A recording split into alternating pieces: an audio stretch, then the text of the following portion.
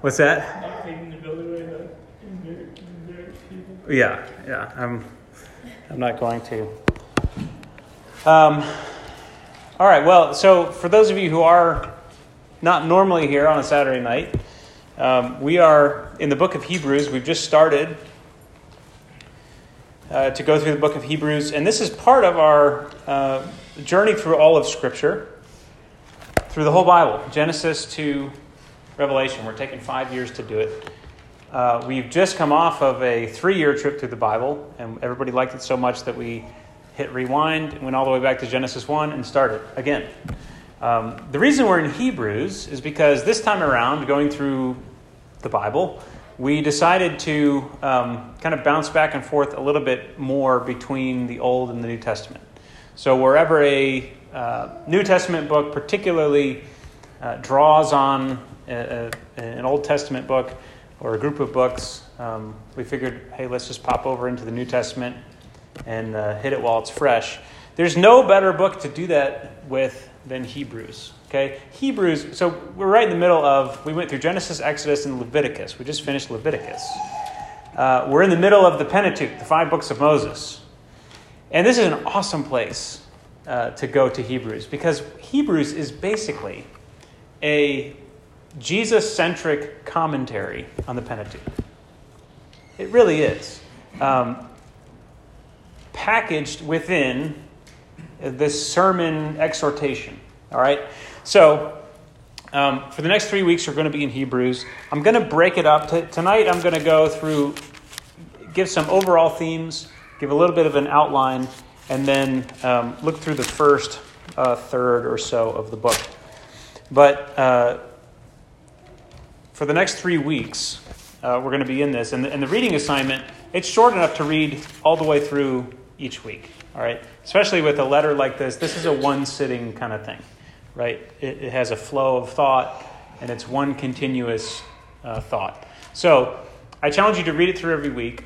I also challenge you to, at some point in the week, try and do it all in one sitting. See if you can do that. Because doing that gives you a perspective that's hard to get otherwise. It's easy to kind of hone in on some of the verses, and there's some great verses or 2 or 3 verse chunks in Hebrews. And we'll look at a few of those as we go. But try and do the whole thing in one sitting. That's, I think that's a good discipline to practice, especially with the letters in the New Testament. All right. Let's see. So we'll start out just with the basic information about Hebrews. I do have some thoughts, some application for us tonight. I think this is a timely word for us in this season of our church. But we do, the other goal that, as we're going through the Old Testament and the New Testament, we want to become really familiar with Scripture. We want to be literate when it comes to the Bible. We don't just want to be, a verse here, know a verse there, know how to back up our favorite theological points with verses. No, we want to know the whole story of Scripture. We really want to know this book that, by the grace of God, has come to us and reveals God to us. So, some information about the book of Hebrews. That obviously the author is not fully known. If you have a King James Bible, it probably says the letter of Paul or written by Paul or something like that. We don't really know. The letter itself does not say. There's a lot of scholarly debate about who wrote Hebrews, but honestly, no one really knows. Some people think it might have been Barnabas, or it might have been Apollos, who's an apostle that was mentioned in the book of Acts. It's hard to say. And honestly, it doesn't really matter in the long run. Does it? What are we going to gain from knowing who wrote this? It's in the Word of God. It has come to us, and we kind of take it as it comes. The other thing we don't know about this book is exactly who it's to. It says it's to the Hebrews. That's pretty broad, a broad demographic. Most likely it was to a group of, not a fully Jewish group, but an early church group that consisted of Jews and Gentiles. Okay, and one of the things we do know about the recipients of this letter is they were likely very familiar with the Old Testament, particularly the books of Moses, because whoever wrote this relied heavily on his own understanding of the Old Testament, but also he must have been appealing to their knowledge of the Old Testament. He gives lots of examples for what he's trying to tell them from the Old Testament. Really, that structures his book. The main purpose of the book, and this is important. Whenever you're reading, we have these neat packages, right? And they're well bound. They all look the same. It's great typography and format and book design. And we forget that each book of the Bible is its own thing.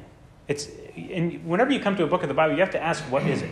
Because the book of Hebrews is very different than the book of Leviticus, which is very different than one of the Gospels, which is very different than the book of Psalms. So you always have to ask yourself, what is this? What are we reading? All right?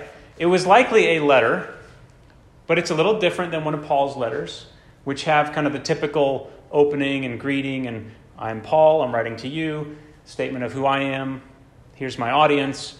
It lacks all of those things. So this was probably a sermon, or a homily, if you want to use the kind of the high church term for it. This was probably a homily that was distributed and written as a letter and sent. But it was kind of a sermon letter. So it wasn't just a piece of correspondence like some of Paul's letters are. It is a sermon that was delivered as a letter. So it's a sermonic letter, you could call it. The purpose of this sermon, this letter, is, I think you can wrap it up in one word: exhortation. Okay? And in the last chapter, in chapter 13, verse 22, he says, I'll just read it. The author says, "I appeal to you, brothers, bear with my word of exhortation, for I've written to you briefly." So apparently, he must have been used to giving long sermons. He says, this is a brief sermon. 13 chapters of extremely dense and mind-blowing theology. But he says, bear with my word of exhortation, for I've written to you briefly. So he says, this is an exhortation. All right, so that's its main purpose. Okay, so why? Why this exhortation? Once again, the specifics, the very specifics aren't known, but it's implied within the letter that the people receiving this letter were experiencing some sort of problems. It's centered around a range of problems stemming from a wavering or a flagging devotion to Jesus. Okay? Because of some hardship. There was some hardship. It could have been some degree of persecution or something, or just pressure from the surrounding people groups. But whatever it was, there was a wavering faith in Jesus that he's addressing. It's a weariness, okay? And this was leading to sin. It's leading to apostasy, which is falling away. People were turning to it's Jesus plus maybe some other things.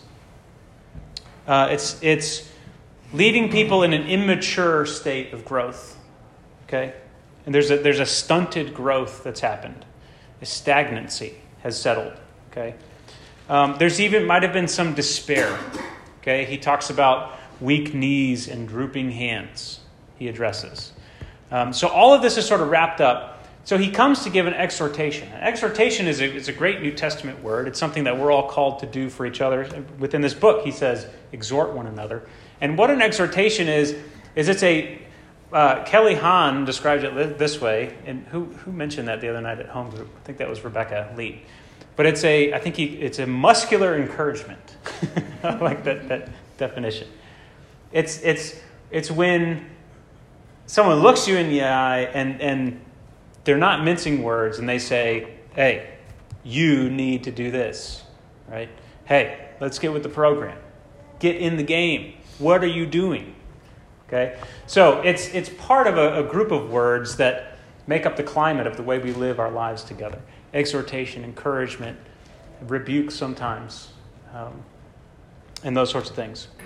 So these people are experiencing hardship, difficulty from whatever source, And it's causing them to doubt Jesus' sufficiency. Okay? To doubt whether they're doing it right. Okay? Now, can we relate to this? Have you ever experienced hardship and you wonder, am I really doing this right? Is this really the way? Is this what life is supposed to be like? All right. That's the state of the listeners, the original recipients of the letter. And I think we can relate to that immediately. We don't have to do any hermeneutical interpretive gymnastics to be able to relate to that. Okay, this is a common occurrence. It was common in the Old Testament. It's apparently common in the New Testament, and it's common today. The road gets hard, and we start to really wonder if this is how it should be. Is this what it's supposed to be like? Okay? If Jesus is who he says he is, why is life like this? Okay? So that is the setup for the letter. The author is countering all of this attitude with a brief word of exhortation. And the final thing I'll say by way of introduction is this. The content of his exhortation is not how to feel better about yourself, how to make sense of life, how to get yourself out of your despair. He doesn't say much about the hearers at all, except to exhort them. What he spends the bulk of his time talking about is who Jesus is. And why Jesus, the man, is the answer to every single one of their problems. Okay? He doesn't give them some sort of technique, some sort of program. He gives them the word of Jesus. And he just spells out over and over and over the depth of who this man Jesus is. That's how he helps them get out of their funk. He brings them Jesus, sets him right down there, and starts to talk about everything Jesus is, everything he did, every reason why he's worthy of following. All right? So, this book is about Jesus and about how sufficient and supreme and every other superlative adjective you want to use. Everything is wrapped up in Jesus.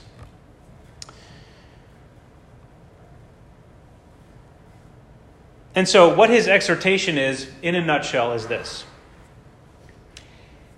He does a deep dive into the Old Testament, okay, to show them what? That if Jesus isn't cutting it for you, if he's not really answering your questions, if he's not helping you face life, then you're doing it wrong. It's not any lack on Jesus' part. This is user error, okay? Tyler, how many times do you want to say, it's user error? He works in tech support in a bank. It's user error. No, the website's not out to get you. It's user error. That's basically the content of the exhortation. You didn't listen carefully enough. You didn't really take the time to understand who Jesus really is. You don't really understand his whole purpose and mission. And as a result, you don't understand life as it should be. You're surprised by these things that are happening. If you really understood who Jesus was, you wouldn't be surprised. You wouldn't be despairing. Your knees wouldn't be weak and your hands drooping. So, that's what it is. And to warn them that if you're thinking about shopping around, if you're thinking about going and getting some supplemental material to Jesus, then rather than helping you, that's going to seal you in the despair that you feel. That's going to cripple you for good. If you choose to abandon, to fall away, and that's why these somber warnings come in this book. I mean, there's some parts that make me uncomfortable. And they make me wonder, oh man, am I really saved? Right? Because he's saying, if you want to look around, and this should be a word that's familiar to us, having just gone through Exodus, Leviticus. If you want to go back to Egypt, what are you going to find back there? Not what you want to find. You're going back to slavery. Okay? So this is exactly relevant to where we are in the story of the Israelites, and it's exactly relevant to the experience of 21st century Christians still. All right? So, outline of Hebrews. There's a number of ways to outline it. I take a broad outline, and it helps me think through it. The first 4 chapters or so, chapter 1 through chapter 4, verse 13, focus on the superiority of Jesus as God's Son. The superiority of Jesus as God's Son. Meaning that the Son is here, and now everything that was pointing to him, he has superseded and gone beyond and perfected. Right? Angels, Moses, Joshua, all of it. All the story of the Old Testament, Jesus comes as the Son, and here he is superior to all of that. Chapters 4, verse 14 through chapter 10, verse 18. It's a larger chunk, but it really hones in on the superiority of Jesus specifically as high priest. Specifically as high priest. So he takes one aspect of the Old Testament story and he really zooms in on that. Say, all right, you understand the high priesthood. You understand all the sacrificial system and all of that. Well, let me show you how Jesus comes and he turns all of that on its head. Fulfills it, does away with it, all at the same time. All right? So that's the middle section of the book. It's all about the high priesthood and how Jesus is superior as the high priest. And then from there to the end, middle of chapter 10 to the end, we have an extended exhortation. This is where he really starts to say, so what? An extended exhortation to remain faithful to Jesus. Don't shop around. Double down on Jesus. Okay? And that's really where the exhortational force comes in. And that's where we get the chapter on faith, right?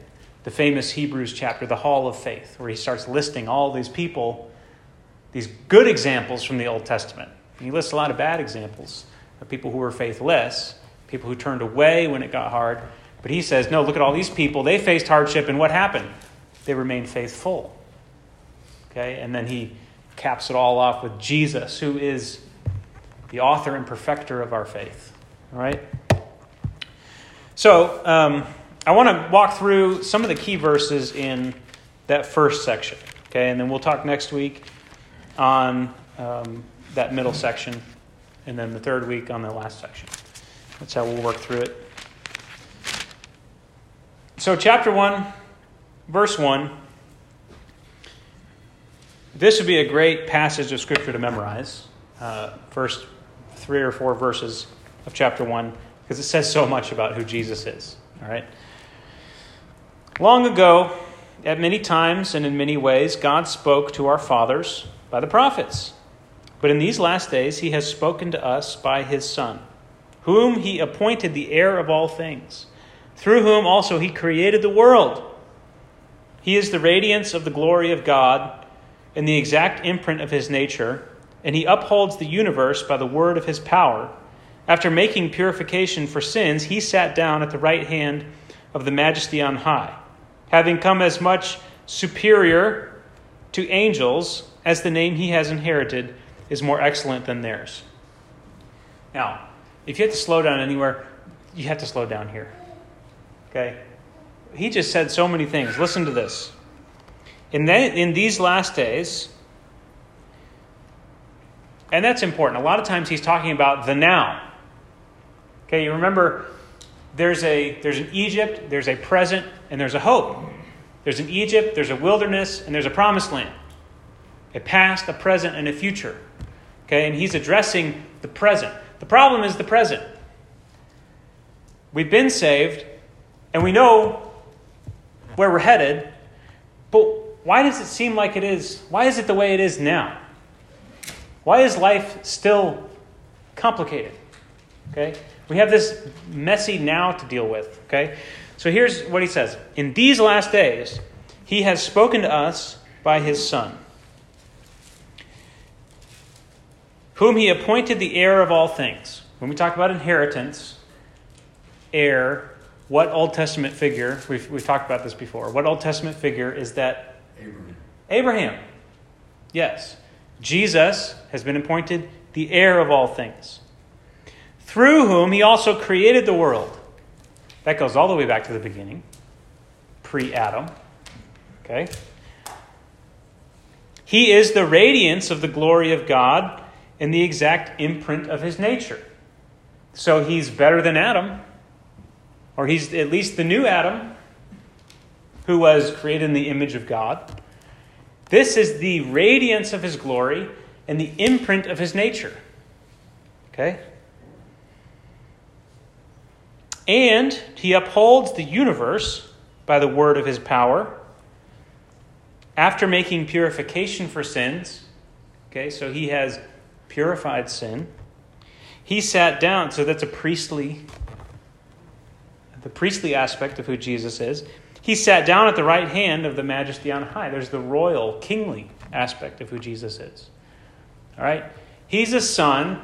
He's been there since the beginning. The world came into existence through him. It's by his power that this world holds together.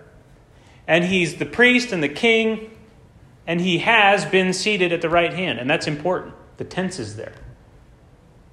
I forget who said this, but it stuck with me. Oh, it was Steve Humble. I asked him one time, how's it been going? And he looked at me and he said, Jesus is on the throne. I was like, that's a great way to start the day. Right? And the author wants to start his letter by saying, Jesus is on the throne. Before we get into life, before we start talking about issues, let's say this. Jesus is on the throne. Now, let's talk about your problems. Okay? That's what he's talking about. He doesn't stop there. He goes on and he establishes... he talks a lot about angels here in the beginning part.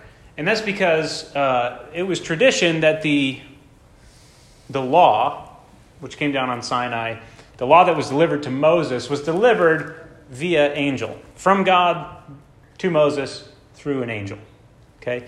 And there's some mention of that in Deuteronomy chapter 32. But that became kind of the angels were the ones that delivered the law to Moses. And so what's he saying here? He said, all right, well, the angel delivered the law to Moses. Jesus is superior to angel. He has come down and delivered. He is the word of God. God has spoken to us, not through an angel to Moses on tablets, but through his very Son. Okay, what was delivered by the angel to Moses? Patterns for the tabernacle, the way God wanted life to go, right? The means to relate to God. So what's he saying here? The Son, God has spoken to us, not through angels on tablets, but through the Son himself who bears the imprint of God. He's not words about the pattern. He's the pattern in the flesh. This is how life should be. Okay?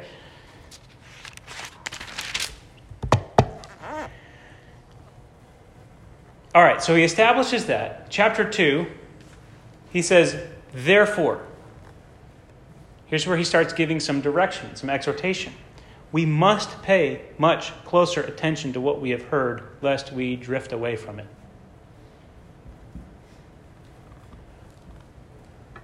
Read chapter 1. Now, do you still have questions about Jesus?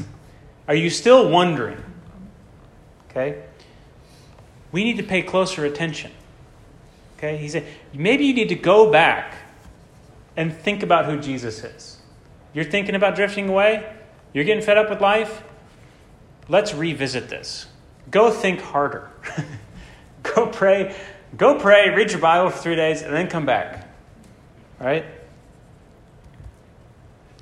For since the message declared by angels proved to be reliable, and every transgression or disobedience received a just retribution, how shall we escape if we neglect such a great salvation? Where else are you going to go? Where else are you going to find salvation? Okay, if the people who ignored the law received the wrath of God, what's going to happen to you if you ignore who Jesus is? You see his argument here? Go to verse 8. Now, in putting everything in subjection to him, he left nothing outside his control. But here's where the problem comes in. At present, we do not yet see everything in subjection to him. We can all agree with that. Jesus is in absolute control.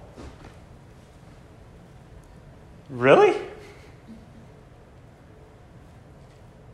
What about this tragedy? What about this? What about this? What about all this? We don't see it. But he's in control.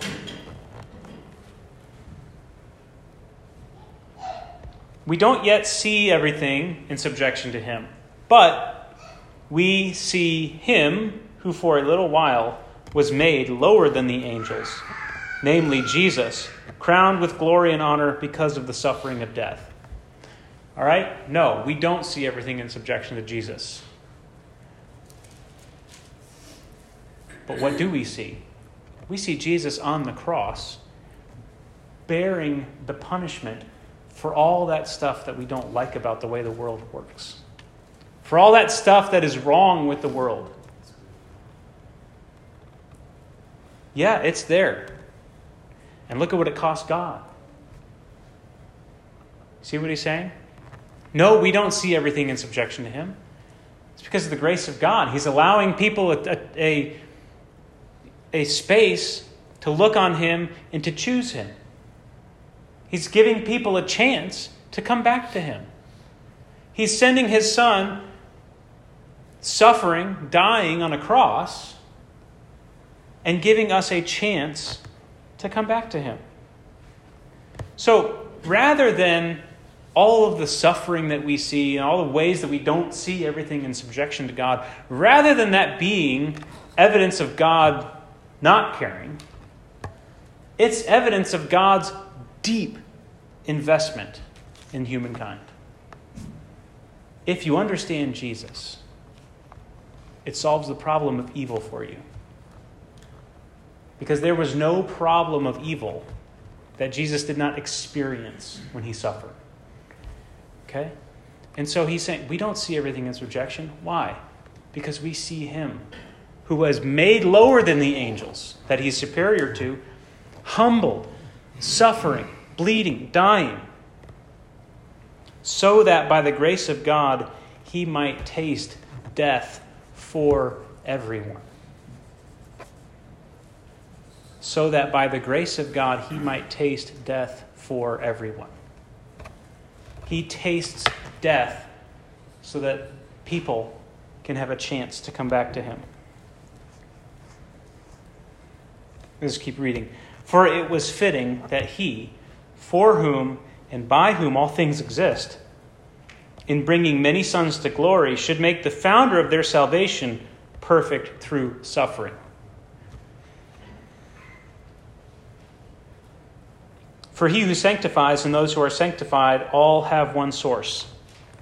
That's why he's not ashamed to call them brothers, saying, I will tell of your name to my brothers. In the midst of the congregation I will sing your praise. And again, I will put my trust in him. And again, behold, I and the children God has given me. Since therefore the children share in flesh and blood, he himself likewise partook of the same things, that through death he might destroy the one who has the power of death, that is the devil. Now we get a little picture. Why are things still like the way they are? Because God didn't come to make everyone stop sinning. God came to destroy the power of sin. And there's a difference. He destroys the power of sin. He destroys the slavery. Jesus came, it says, that he might destroy the one who has the power of death, that is the devil, and deliver all those who, through fear of death, were subject to lifelong slavery. Why do people sin? Ultimately, because they fear death. If you don't have to fear death, there's no reason for you to continue in sin. There is a slavery that the devil brings into people's lives that says, this life is all you have. And so you have to get back at them. And so you have to enjoy yourself. And so you have to fill in the blank. All of the works of the flesh that cause pain and suffering in the world. You need to do this because this life is all you have. That's the bondage that we're in, that the human race is in, that Jesus came and broke. No, this life isn't all you have. And in fact, that's a lie. Because even if you think this life is all you have, and even if you don't want to relate to God, you're going to have to face him after you die and give an account for all those things you did. So the power of the devil has been undone. Now, that gives us an answer. Why does stuff still happen in the world? Because God is able to deal with it. Because what we see isn't the end of the story. Because what we see as injustice, there is no injustice that God will not make right. Okay, and so we bear with injustice because God's going to make it right. He's already begun to make it right, and he will continue to make it right until the end. All right? Does this make sense? You following the story here? Don't turn away from Jesus because of what's going on in your life. Because it doesn't seem to be working. You don't see it all correctly. Okay, don't relate to that stuff. Relate to who Jesus is. And all of that stuff will be worked out by the Lord. Go to chapter 3. He continues his conversation. He talks about Abraham. He talks about Moses. Verse 3 of chapter 3, Jesus has been counted worthy of more glory than Moses, as much more glory as the builder of a house has more honor than the house itself. JP said, amen.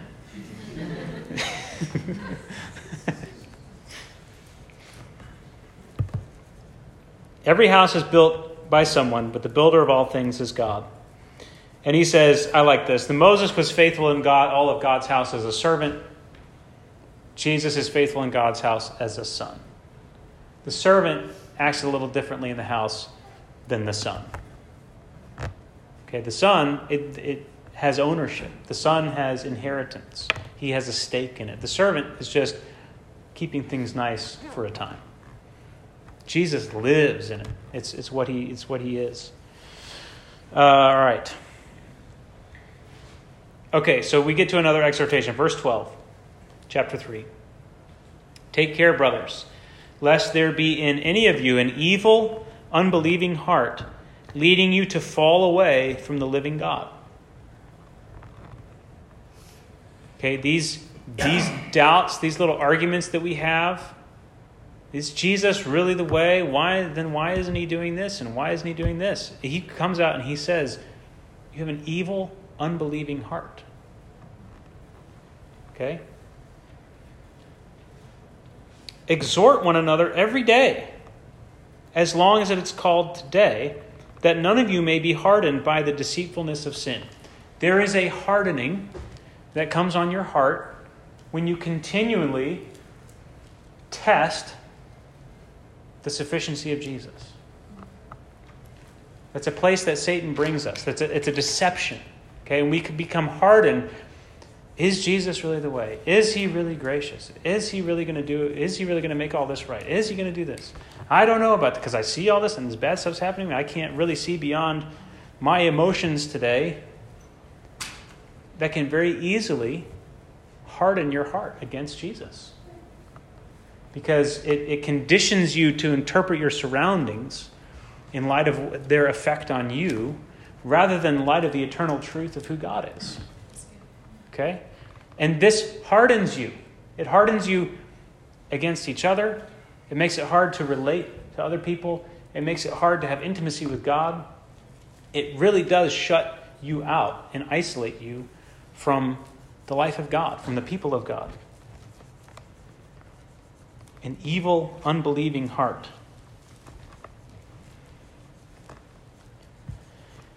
So then he goes and he compares the situation of his hearers to the same exact situation that the Israelites found themselves in the wilderness.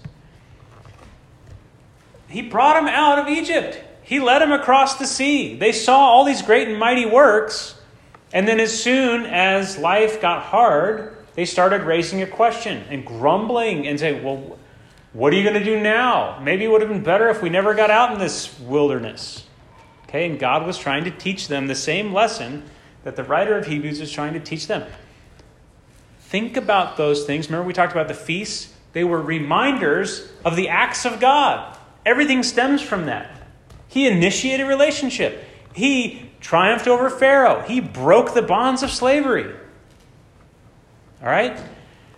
How can you see that and then immediately turn this way and grumble? He hasn't stopped being God.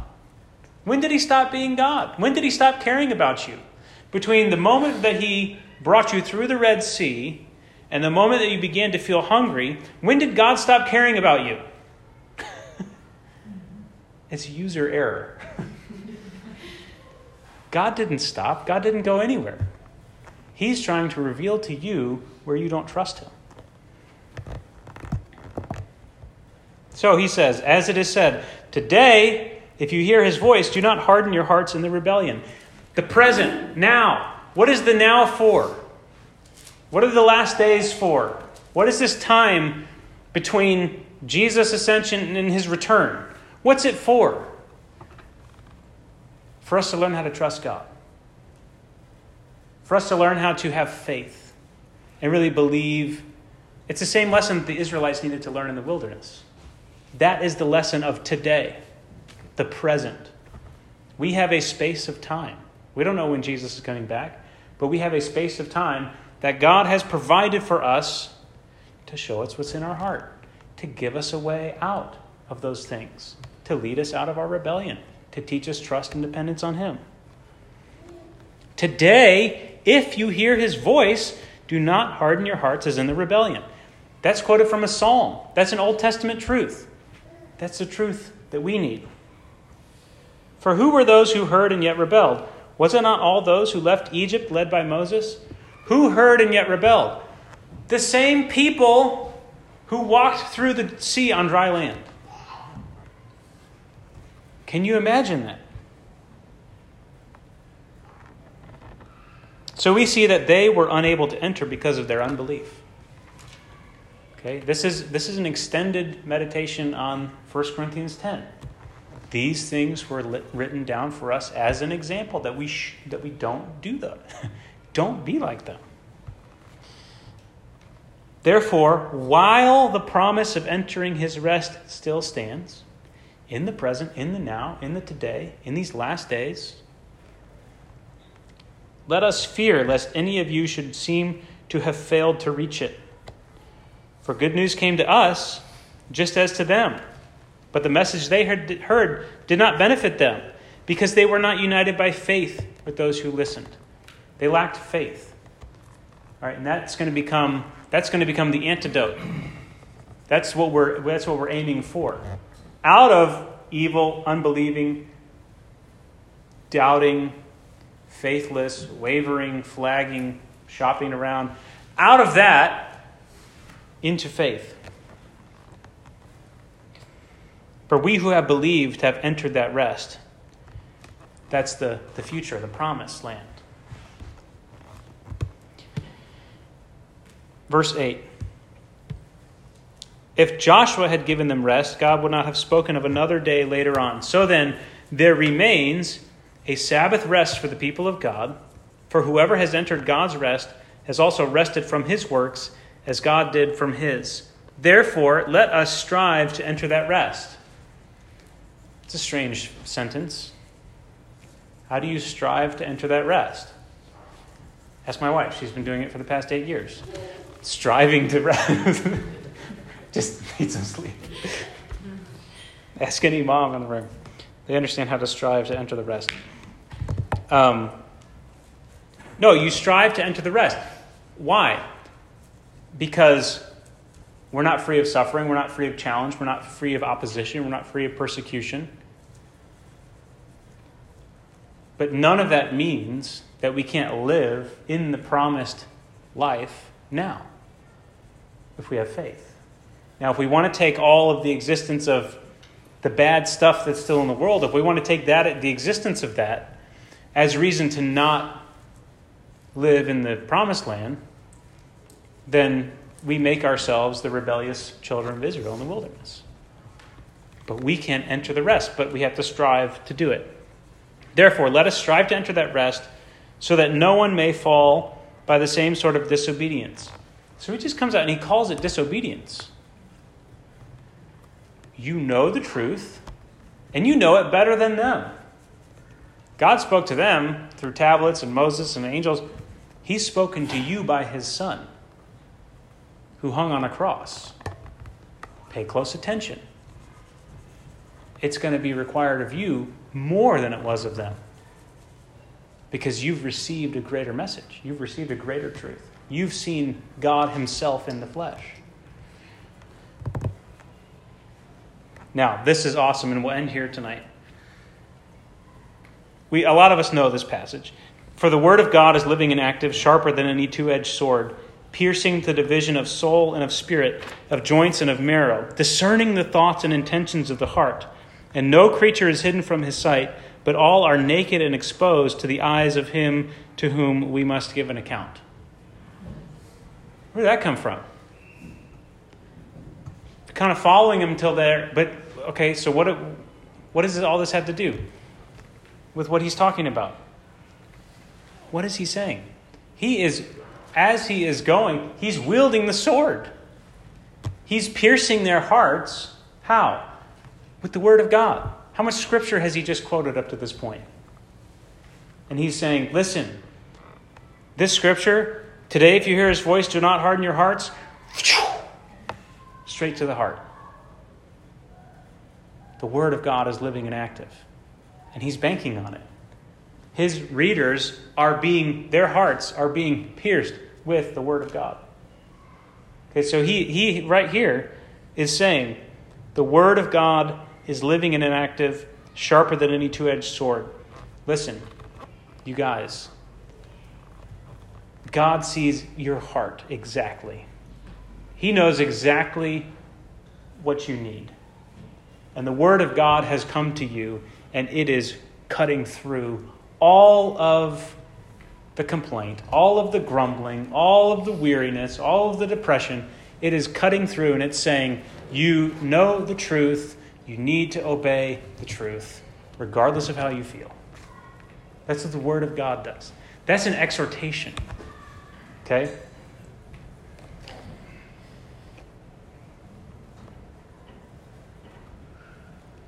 All right. So, this letter, it really is a full-length demonstration of what we've been talking about a lot in 1 Corinthians 10. How the Word of God is, he's talking about the Old Testament, by the way, the story that we are in, people of Israel. The Word of God is living and active. It was written as an example for us, on whom the end of the age has come. See, even Paul references this time, this space and time that we have. This is it.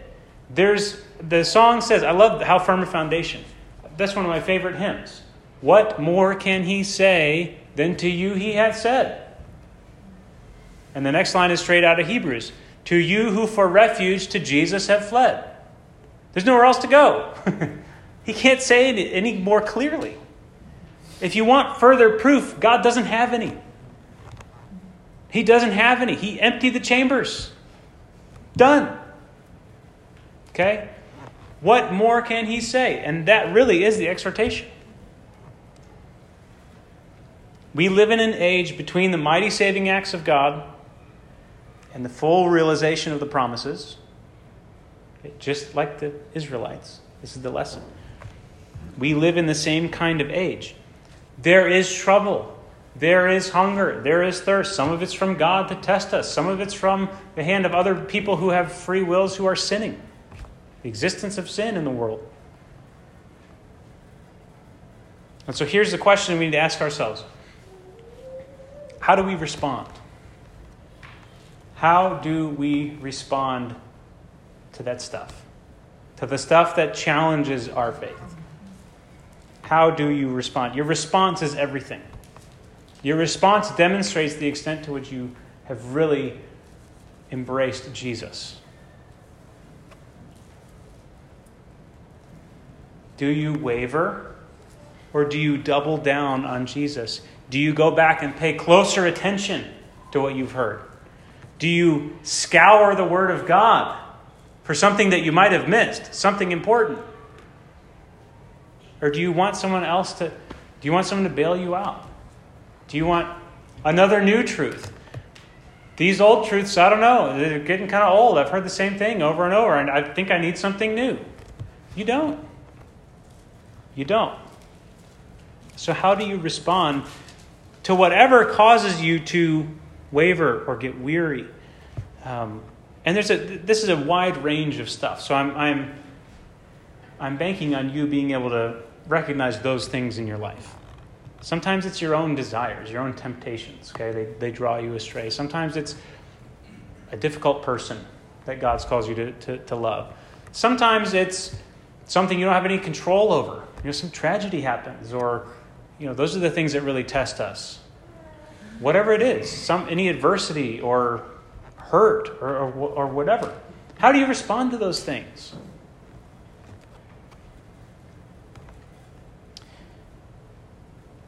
Do we allow the Word of God? Do we really cling to the Word of God and allow it to perform the kind of heart surgery that's needed? We get all mixed up. We get all complicated. Our hearts get in tangles.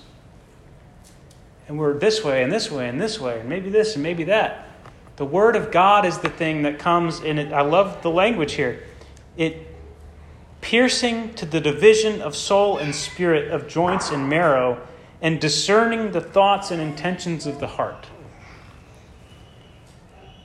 Do you discern? Man, like a stuck pig.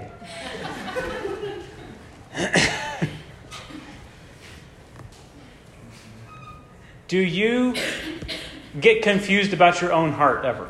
Please raise your hand if you do. I do. I'm raising my hand. Do you get confused about why you did certain things in hindsight? The Word of God is there to discern the intentions of your heart and to cut through all that.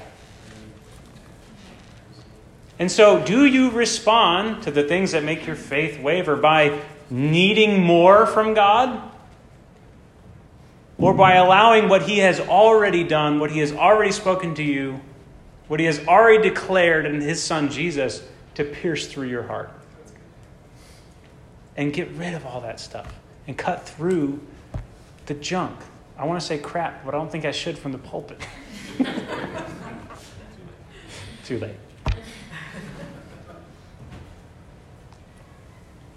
Whatever Greek word that Paul was saying when he was rubbish, dung, whatever that was, that's what I'm talking about.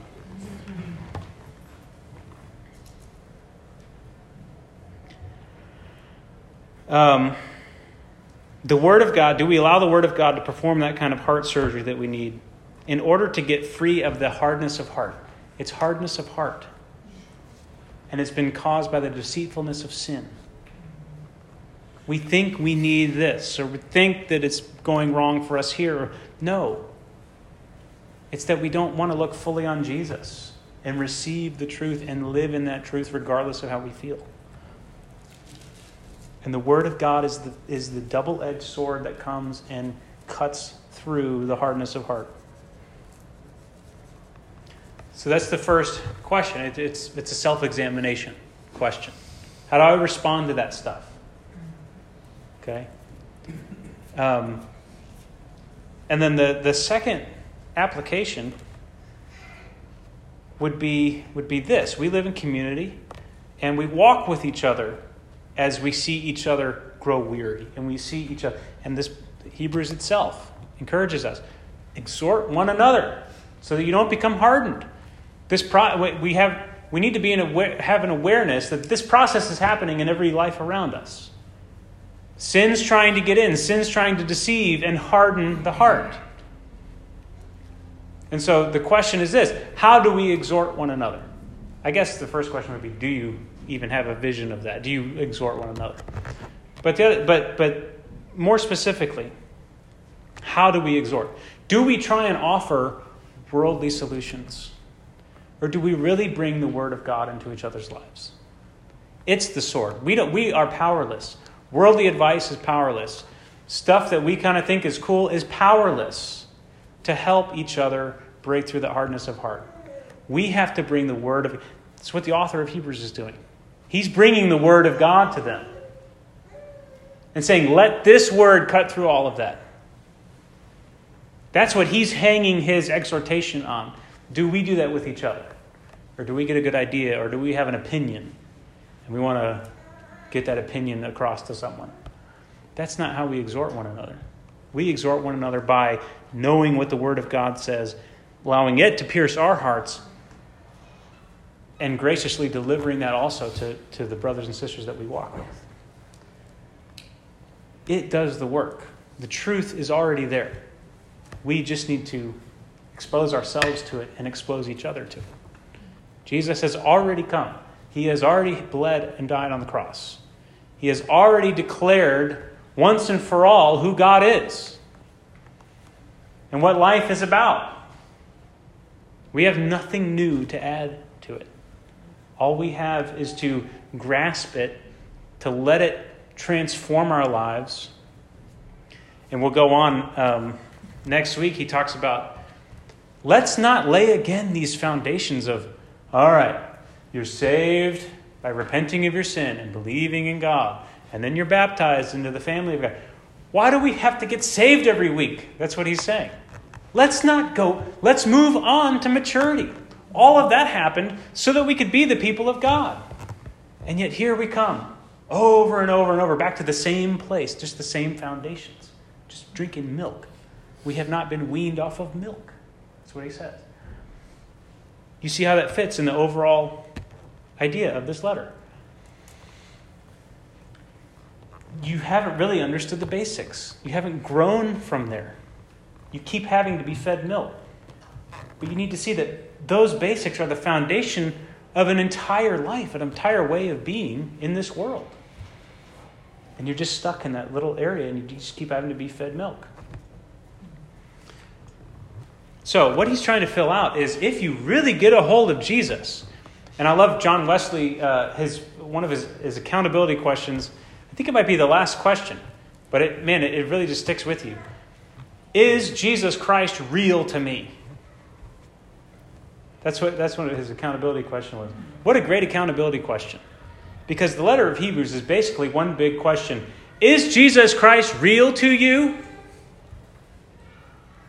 Because if he is, you have everything necessary for life and godliness. Everything has already taken place. All you have to do is wrap your mind around it and allow it to pierce your heart and cut through all that stuff that you've built up through the deceitfulness of sin. All right, so is this good? This is for us right now. All right?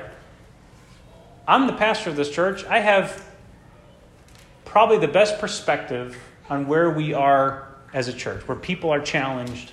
Okay? You need this word. You need to hear, all of you, we need to hear the word that the way that we approach these challenges, our response to them is everything. And how do we respond? Do we cling to Jesus? Do we dive deeper into the Word so that we can wrap our minds around it finally? Can we let it search us and let it undo us? Or do we keep reaching out for something that we think is out there, but it's just not, and it'll never be? God wants to bring you beyond weariness and survival, and he wants to bring you forth in glory as the people of God. And if we are just chronically weak-kneed and drooping hands, we are not really embracing the truth of who Jesus is. Amen? So, I'm trying to exhort you. Can you call? How can you not go through Hebrews and it turn into an exhortation? That's what it is. We need an exhortation. Okay? We don't need a technique. We don't need self-help. We need Jesus. We need to understand Jesus. We need the Word of God to be living and active in our lives and come and cut through the hardness of our hearts. So I wanted to do communion at the end because that's what this is. This is a weekly remembrance of Jesus. You could say everything you need is wrapped up in this act. Okay? Why? Because this is the life of Jesus himself. Broken. The body was broken. As often as you do this, you proclaim the Lord's death. Think about that. Your master died for you. Your master died for you. He didn't have to, but that's what he did. I am among you as one who serves. He allowed his body to be broken. He allowed his blood to be poured out so that you would understand that this life isn't about the absence of suffering, the absence of pain.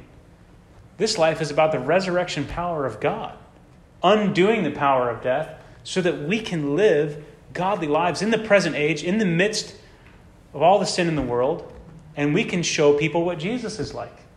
We can allow our body to be broken, our blood to be poured out, and for the knowledge of God to spread as we do. If we want to be safe, Jesus doesn't make much sense. If we want to walk in the power of the resurrection, this is life. And this is the bread that you'll never hunger after eating. Does that make sense? You'll never be thirsty again. Do you hear that? Hungry, thirsty. These are the things that cause grumbling. And this is the food that causes you to never grumble again. Why? Because you know you have everything you need in this. Amen? So let's come to the table and respond to the exhortation. And listen more carefully to the things that have been spoken to us. And allow the Spirit to bring those to our remembrance. Allow the Word of God to pierce our hearts. We do have a lot of visitors here. The way we do communion is we'll come up, tear off a piece of bread, dip it into the juice. That's like logistically how we do it. But the table is open to everyone who earnestly repents of sin. So if there's any active, ongoing sin that you're in bondage to, we encourage you to do business with God before you come to the table. Right? If there's unrepented sin, don't come forth. What you need to do is get right with God and come and partake this meal having been brought back in one with Him. Okay?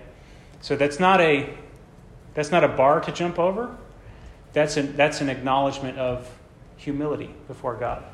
That the ones who are welcome at this table are the ones who acknowledge, apart from you, I can do nothing. Apart from you, I have gone astray.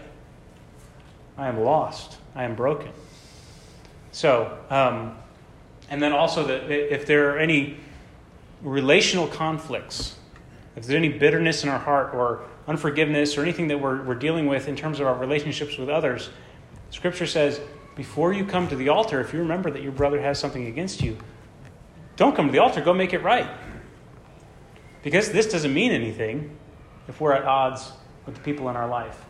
And so I always want to give this, I haven't said this in a while here, but if there's ever a reason to stay back from communion, go ahead and take that reason. Okay, there's no judgment, there's no expectation, there's no, why do you think they didn't take communion tonight? All right, we want to honor this meal. It's not perfunctory. It's not just because everyone else in the room is doing it. Does it make sense? So we want to honor this meal. Sometimes you might need to stay back, and that could be the best thing you could do. All right? So you have freedom to do that. This is never obligatory, right? This is an acknowledgement that we earnestly repent of our sins and that we have forgiven and we have let go of bitterness and everything in our lives that would keep us from whole relationship. All right? So, that said, let's pray, and then we'll come to the table.